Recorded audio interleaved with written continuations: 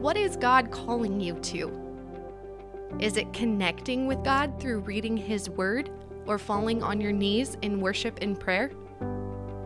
Maybe He's asking you to join a community or begin that ministry He put on your heart. How do I take the next steps from just attending church to becoming an active member of the body of Christ?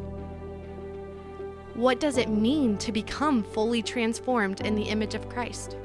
Whatever it is, let us press on, press toward, and let us press in to what God has called us.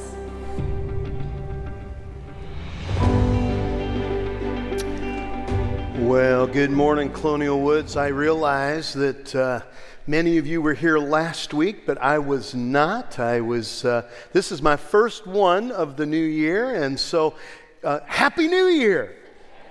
Good. I said Merry Christmas to you on Christmas Eve. So anyway, glad to be here this morning. If you have your Bibles with you, would you turn to Mark chapter 5? We're going to dig into a new series, a new theme for 2023. Last week was kind of eventful for us. We got home after Christmas morning services and had a couple of days off. And then on Wednesday, I drove 2,000 miles in my little Ford Focus with Wesley and moved him into his new place in Scottsdale, Arizona, and got them all kind of set up. And then on New Year's Day, flew back into South Bend, Indiana, able to see my mom the next day or so, and then came back in and hit the ground running on Wednesday. And man, we're here already, and so glad you're with us today.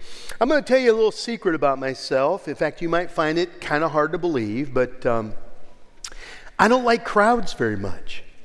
I really don't. Dan, I don't know if you knew that or not. Now, you love crowds. I don't like crowds. And in fact, you're saying, well, that sounds really silly. You pastor a fairly large church. You notice where I'm standing. I'm not in the middle of the crowd. It's not that I don't like crowds. It's that I don't like being in crowds. I don't like to be surrounded by people. Conferences, I don't really enjoy going to them.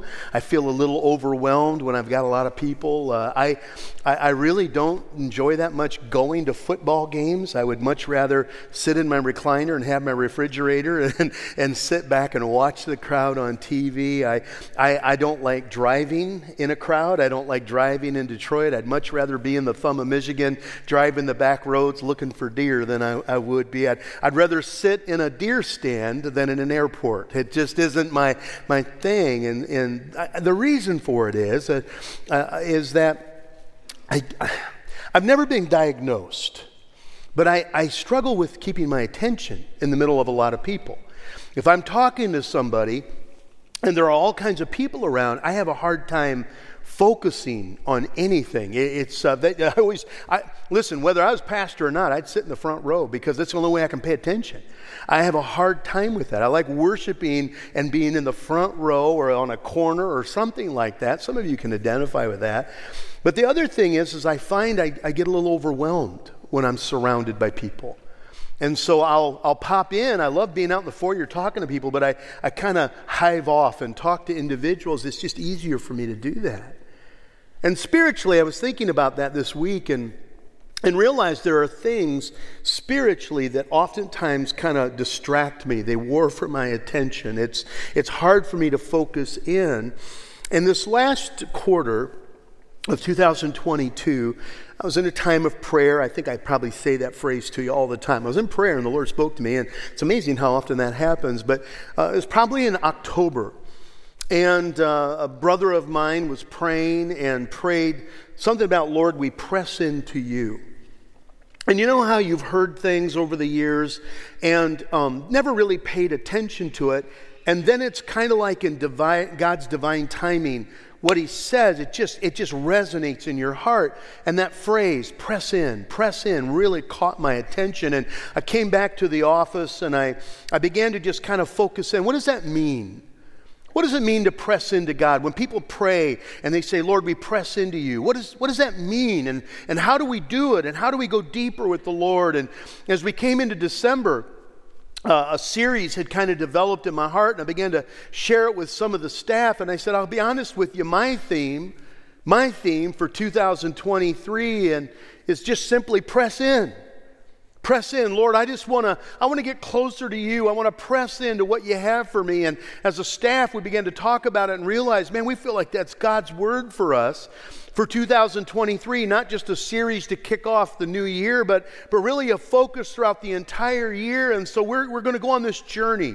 We won't always use that phrase, but throughout this year, we're going to just simply press into what God wants to do in our lives as we go deeper with Him. Aren't we glad that God promises us that if we draw near to Him, He'll draw near to us? And I went to prayer this morning and my alarm woke me out of the middle of a dead sleep. It was not a good way to wake up. Got to change that phone alarm. It was too shrill. And I got up and I went out to my place and I was cold and I wrapped my blanket around me and I got down at the chair that I always pray at. And the first thing that came to my mind was, Lord, I am so grateful that you invite me to come to you in prayer. And I'm so glad that, God, I get to worship you today and that you promise that if I'll draw near to you, you'll draw near to me.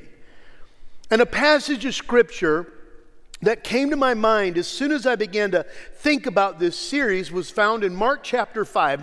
Now this story is found in Matthew as well and Luke, but Mark pays special attention to it.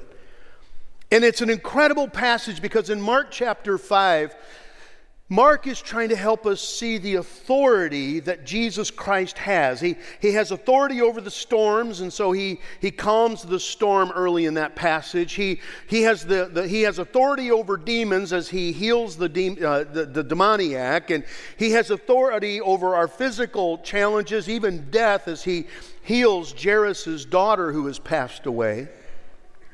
But tucked in the middle of there's this story of the woman with the bleeding disorder that touched the hem of Jesus' garment. Mark chapter 5, verse 24 says it this way: a large crowd followed and pressed around him, Jesus. Luke says they almost crushed him. They crushed in around him. And a woman was there who had been subject to bleeding for 12 years. She had suffered a great deal under the care of many doctors, had spent all that she had, yet instead of getting better, she grew worse. And when she heard about Jesus, she came up behind him in the crowd and touched his cloak, because she thought, if I can just touch his clothes, I'll be healed. Immediately her bleeding stopped and she felt in her body that she was freed from her suffering. At once, Jesus realized that power had gone out from him. He turned around into the crowd and he asked, "Who touched my clothes?"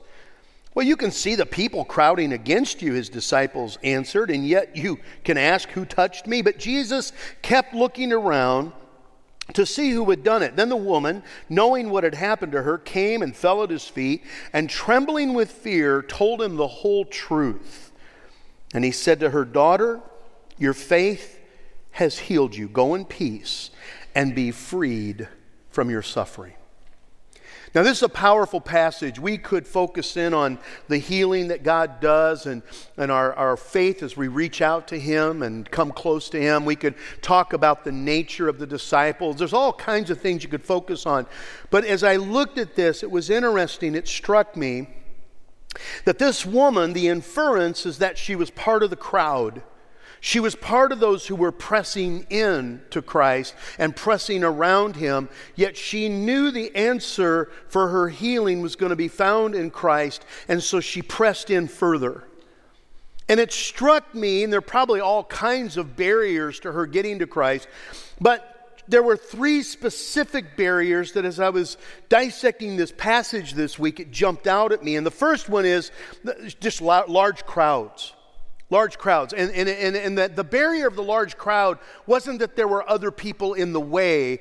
The barrier of the large crowd is an attitude that says that God's got way more important things than my thing that I'm dealing with. I remember a guy's name was Jim. I was a student in Bible college. I was a pastor in a little local church, and I laid carpet through Matthew's Carpet Center in Oskaloosa, Iowa. That was where I was at. By the way, Iowa. I just found out this week the oldest person in the United States, Bessie, I think her name was Bessie, 115 years. She passed away at 115 years old. I'm 55. I'm not even middle-aged yet. I'm so excited. I'm going to get it. I'm going to make it. But I remember Jim as I talked to him, and Jim had kind of he was a spiritual guy, but he had a kind of a different view of God. And I remember as we talked about prayer, him saying to me, and it always resonated with me, he said, God's got way more important things on his mind than me, and so that's why we can pray to others and those who have passed away, and we can ask them to go on our behalf to Jesus and talk to him. And aren't we glad the Lord invites us to come right into the throne room through Jesus Christ? And we don't have to go through others to do that. He invites us to come near. And I think sometimes we think God's got more important things than my need. And there's a barrier because sometimes, what is it, James says, you have not because you ask not. I don't think sometimes we press near because we're not really sure God really wants to. And I don't really know how you view God. We're a church and we're a family, and I'm guessing if we went through this room and we were to ask people how you view God, there might be 50 or 100 different ideas. I grew up with a messed up view of God. I grew up really believing that God was in the balcony of life just waiting for me to mess up so that he could just pound me when I messed up. Some of you have a similar view of God. And when I came into a relationship with Jesus Christ, I shared this story with my son Wesley as we spent 33 hours on the road. But I told him the night that I fell in love with God, and I said it was because I realized that Jesus describes his heavenly Father as the prodigal father who watches the son who messes up in every way and yet never stops loving, never stops looking, never stops waiting.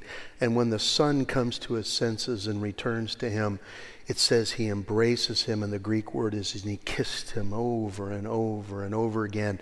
And then instead of shaming him, he celebrates that his son has come home. And then Jesus says that if you knew me, you would know my Father, because if you know my Father, you know me. He says when you see me, you're seeing how the Father thinks about you. It's not too busy for you. And you got to get past that barrier to press in. The second barrier that I noticed was just simply her exhaustion, and specifically her exhausted resources. Now, Mark gets very specific, and I want you to see this. It says, and a woman, which that's strike one.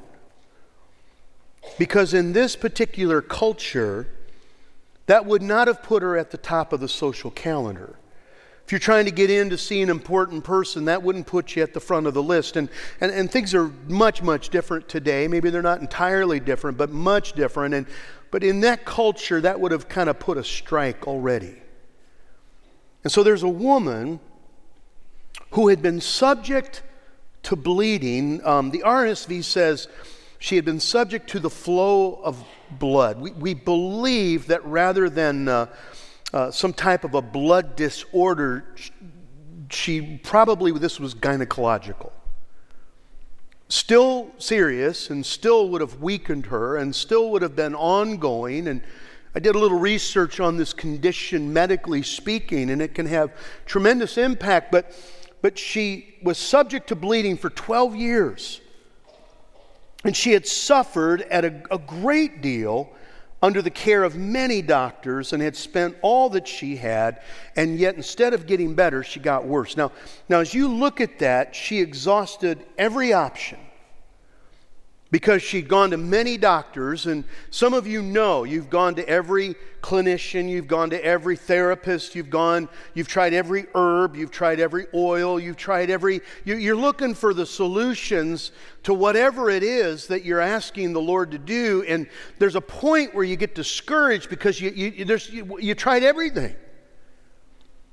And she exhausted all of her finances because it says that she spent everything that she had. And then, if you think about it, she really exhausted hope because this has been 12 years. In fact, some of you know what it is to have been seeking and asking God to do something for 12 years. In fact, for some of you, it's been 20 years, and it's any myriad of things. It can be related to an intercession for another person in your life, or a child in your life who's struggling, or your own addiction in your life, or a mental illness that you struggle with, or a physical challenge, or some have been begging God to allow them to become parents. Some have been asking God to intercede on behalf of a different kind of a need. You see, I don't know what it is that you've been struggling with for 5, 8, 10, 12, many years. But when you struggle with something for so long, there comes this desperation where you kind of lose hope. And so she had to not just get past the crowd, but it's the attitude that says that if God hasn't done it by now, why would I ever think He's going to do it? And then the last one that I noticed was a barrier is, if I can say it this way, it's her perception of how important her need really was. Because she had a bleeding disorder. It was serious, it was life impactful, but it was likely not life threatening. And so it'd be really easy to say, you know, there are people who have it far worse than I do. And that may be true, and that's not a bad way to look at things when you tend to focus only on your own need. But can I share with you, this was a pretty life-altering condition for her. Because according to Leviticus chapter 15 in the Old Testament, that when a woman, or a man, but when a woman was bleeding, she was considered unclean for at least 7 days. And by the way, not only was she unclean, anything she touched was unclean. Anyone she touched was unclean. Her children would be unclean. If she was married, her husband would be unclean.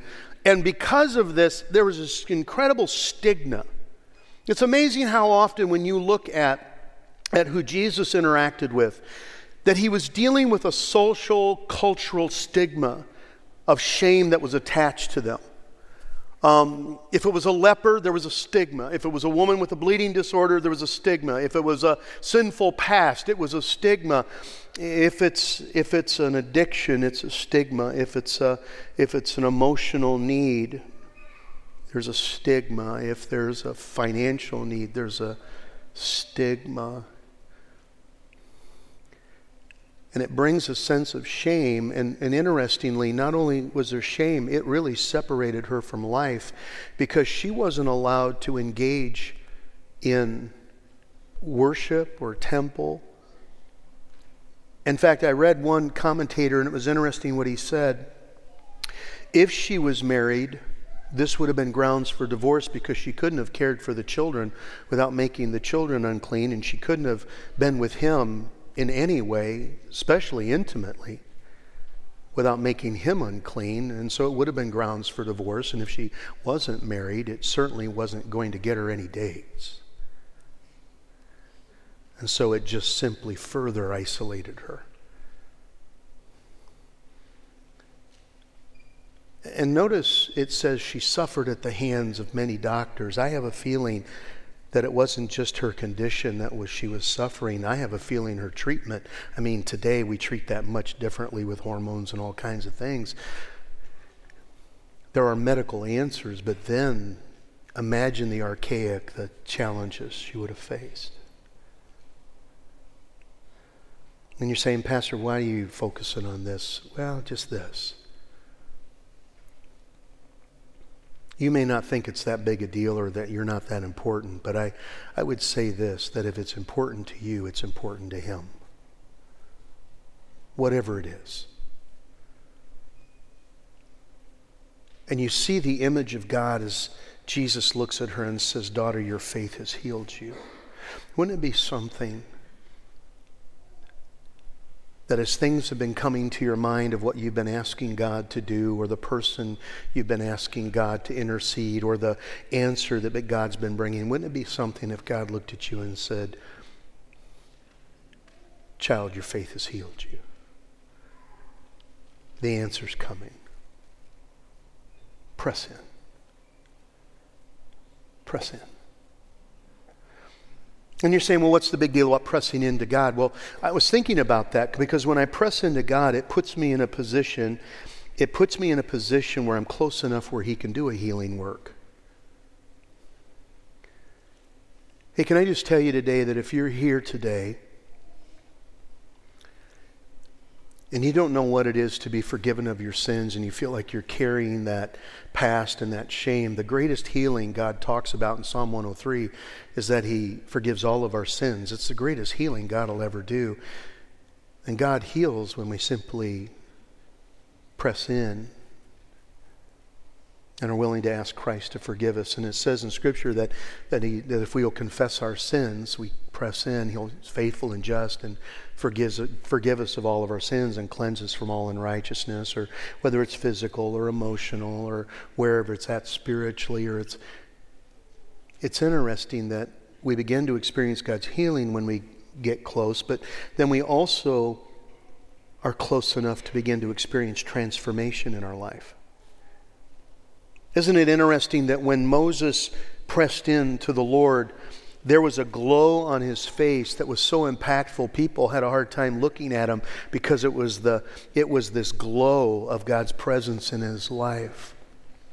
But the one that really hits me is that as you press in, you begin to hear God's heartbeat for you.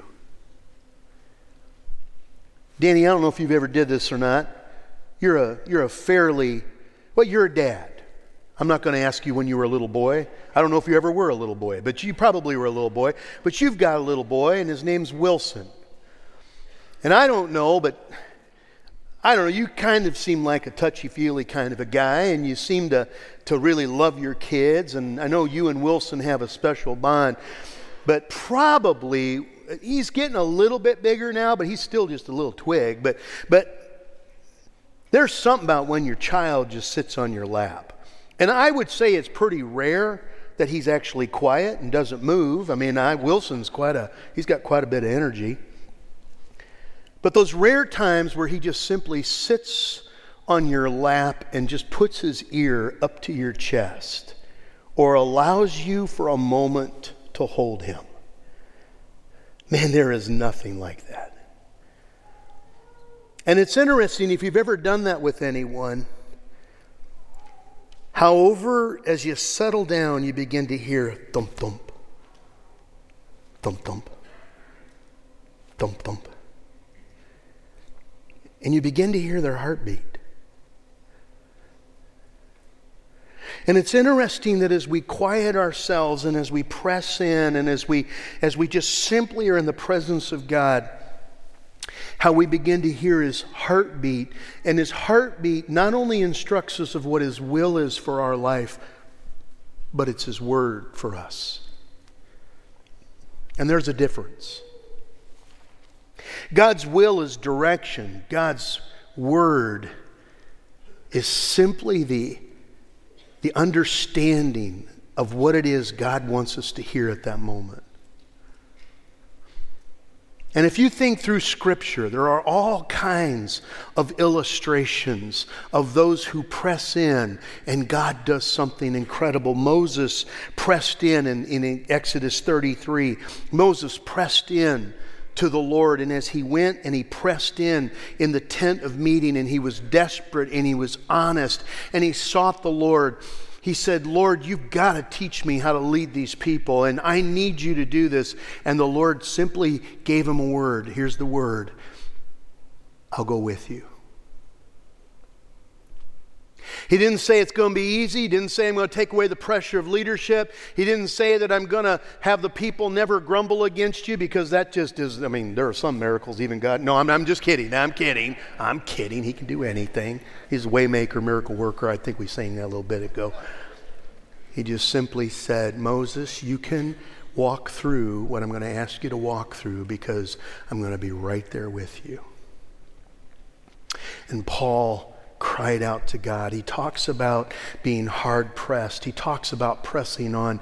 But in a moment, he's crying out to God to do a healing in his life. We don't know exactly what it was, but he says, I begged God. I asked God 3 times. And it's more, the idea there is simply these were protracted times of prayer. And he said, Lord, just please remove this thorn in my flesh. And the Lord gave him a word. You know what it was? My grace will be sufficient for you. I'm going to help you carry this, but you got to carry it. But you won't carry it alone. And Jesus in the Garden of Gethsemane pressed in. It says 3 times, Lord, if you could please remove this cup. Not as I will, but your will. Lord, remove this cup. And we don't exactly know what the word was that the Lord gave to Jesus, but we know he gave him a word because there was a moment at the end of that time of prayer where Jesus just simply stands up and looks at Judas coming up the path and says, rise. Let's go meet the betrayer. Whatever it was that the Lord said to him steeled his resolve and prepared him to walk the path that he was about to walk. Press in. There's an old hymn of faith I thought about this morning. Actually, I wrote it real quickly in my notes. I was just getting ready to come out, do the first service, and some of you will know it, some of you won't. The chorus just simply goes, turn your eyes upon Jesus. Look full in his wonderful face, and the things of earth will grow strangely dim in the light of his glory and grace. Any of you remember that? If you know it, sing it with me, would you?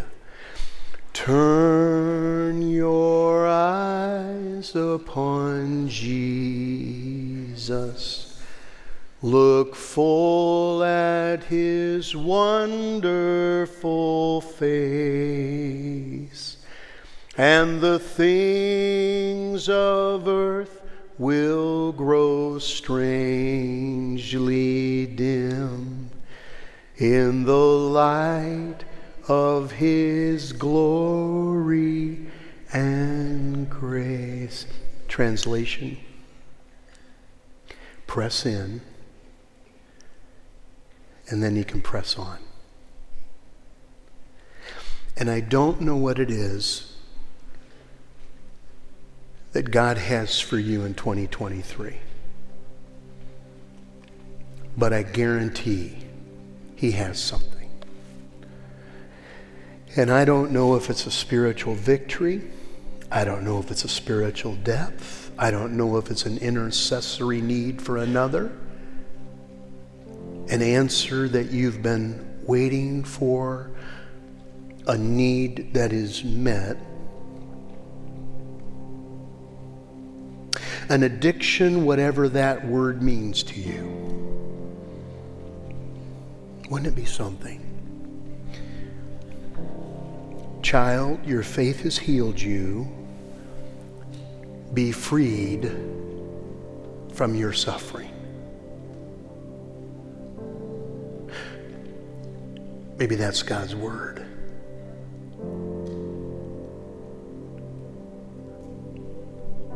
And we could talk about how to do that, and we're going to talk about it over the next couple of weeks as we talk about prayer and the word and how God leads us and how we go into the deeper places with him.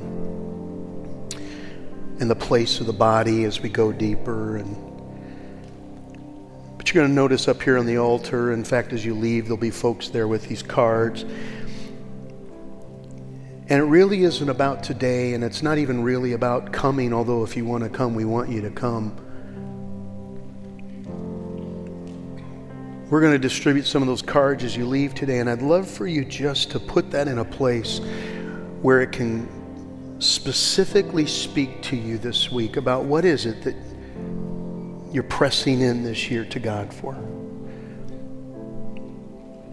We've got this huge corkboard press in thing as you walk out, that throughout the next weeks and throughout this year, as God gives you something, you just want to put it there as a demonstration of faith as you reach out to the Lord. But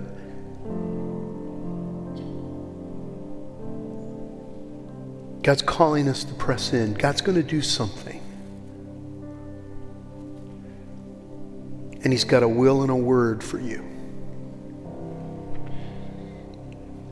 as you press in. Father, thank you. You are so gracious, and you use such a myriad of life stories to speak to us, and you don't just take the spectacular, and you don't only use what we think of as the deeper desperations of life. You use every area of life, because for those that are here this morning, as the Spirit of God is prompting and speaking and tapping, there's a very real and very personal desires that are on those hearts, and you're calling them to draw near.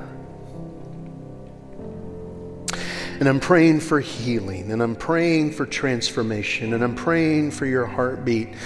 But Lord, my prayer, the more I preached it just this last few minutes, it's to hear the words, "Child, your faith has healed you. Be freed from your suffering." And I'm praying, Lord, for freedom from whatever it is that is causing suffering in your children's lives today. And we reach out and we reach up as little kids. And we embrace what it is that you have for us this year. Steel our resolve, give us the word, and walk with us into the freedom you have for us. We thank you. In Jesus' name, amen.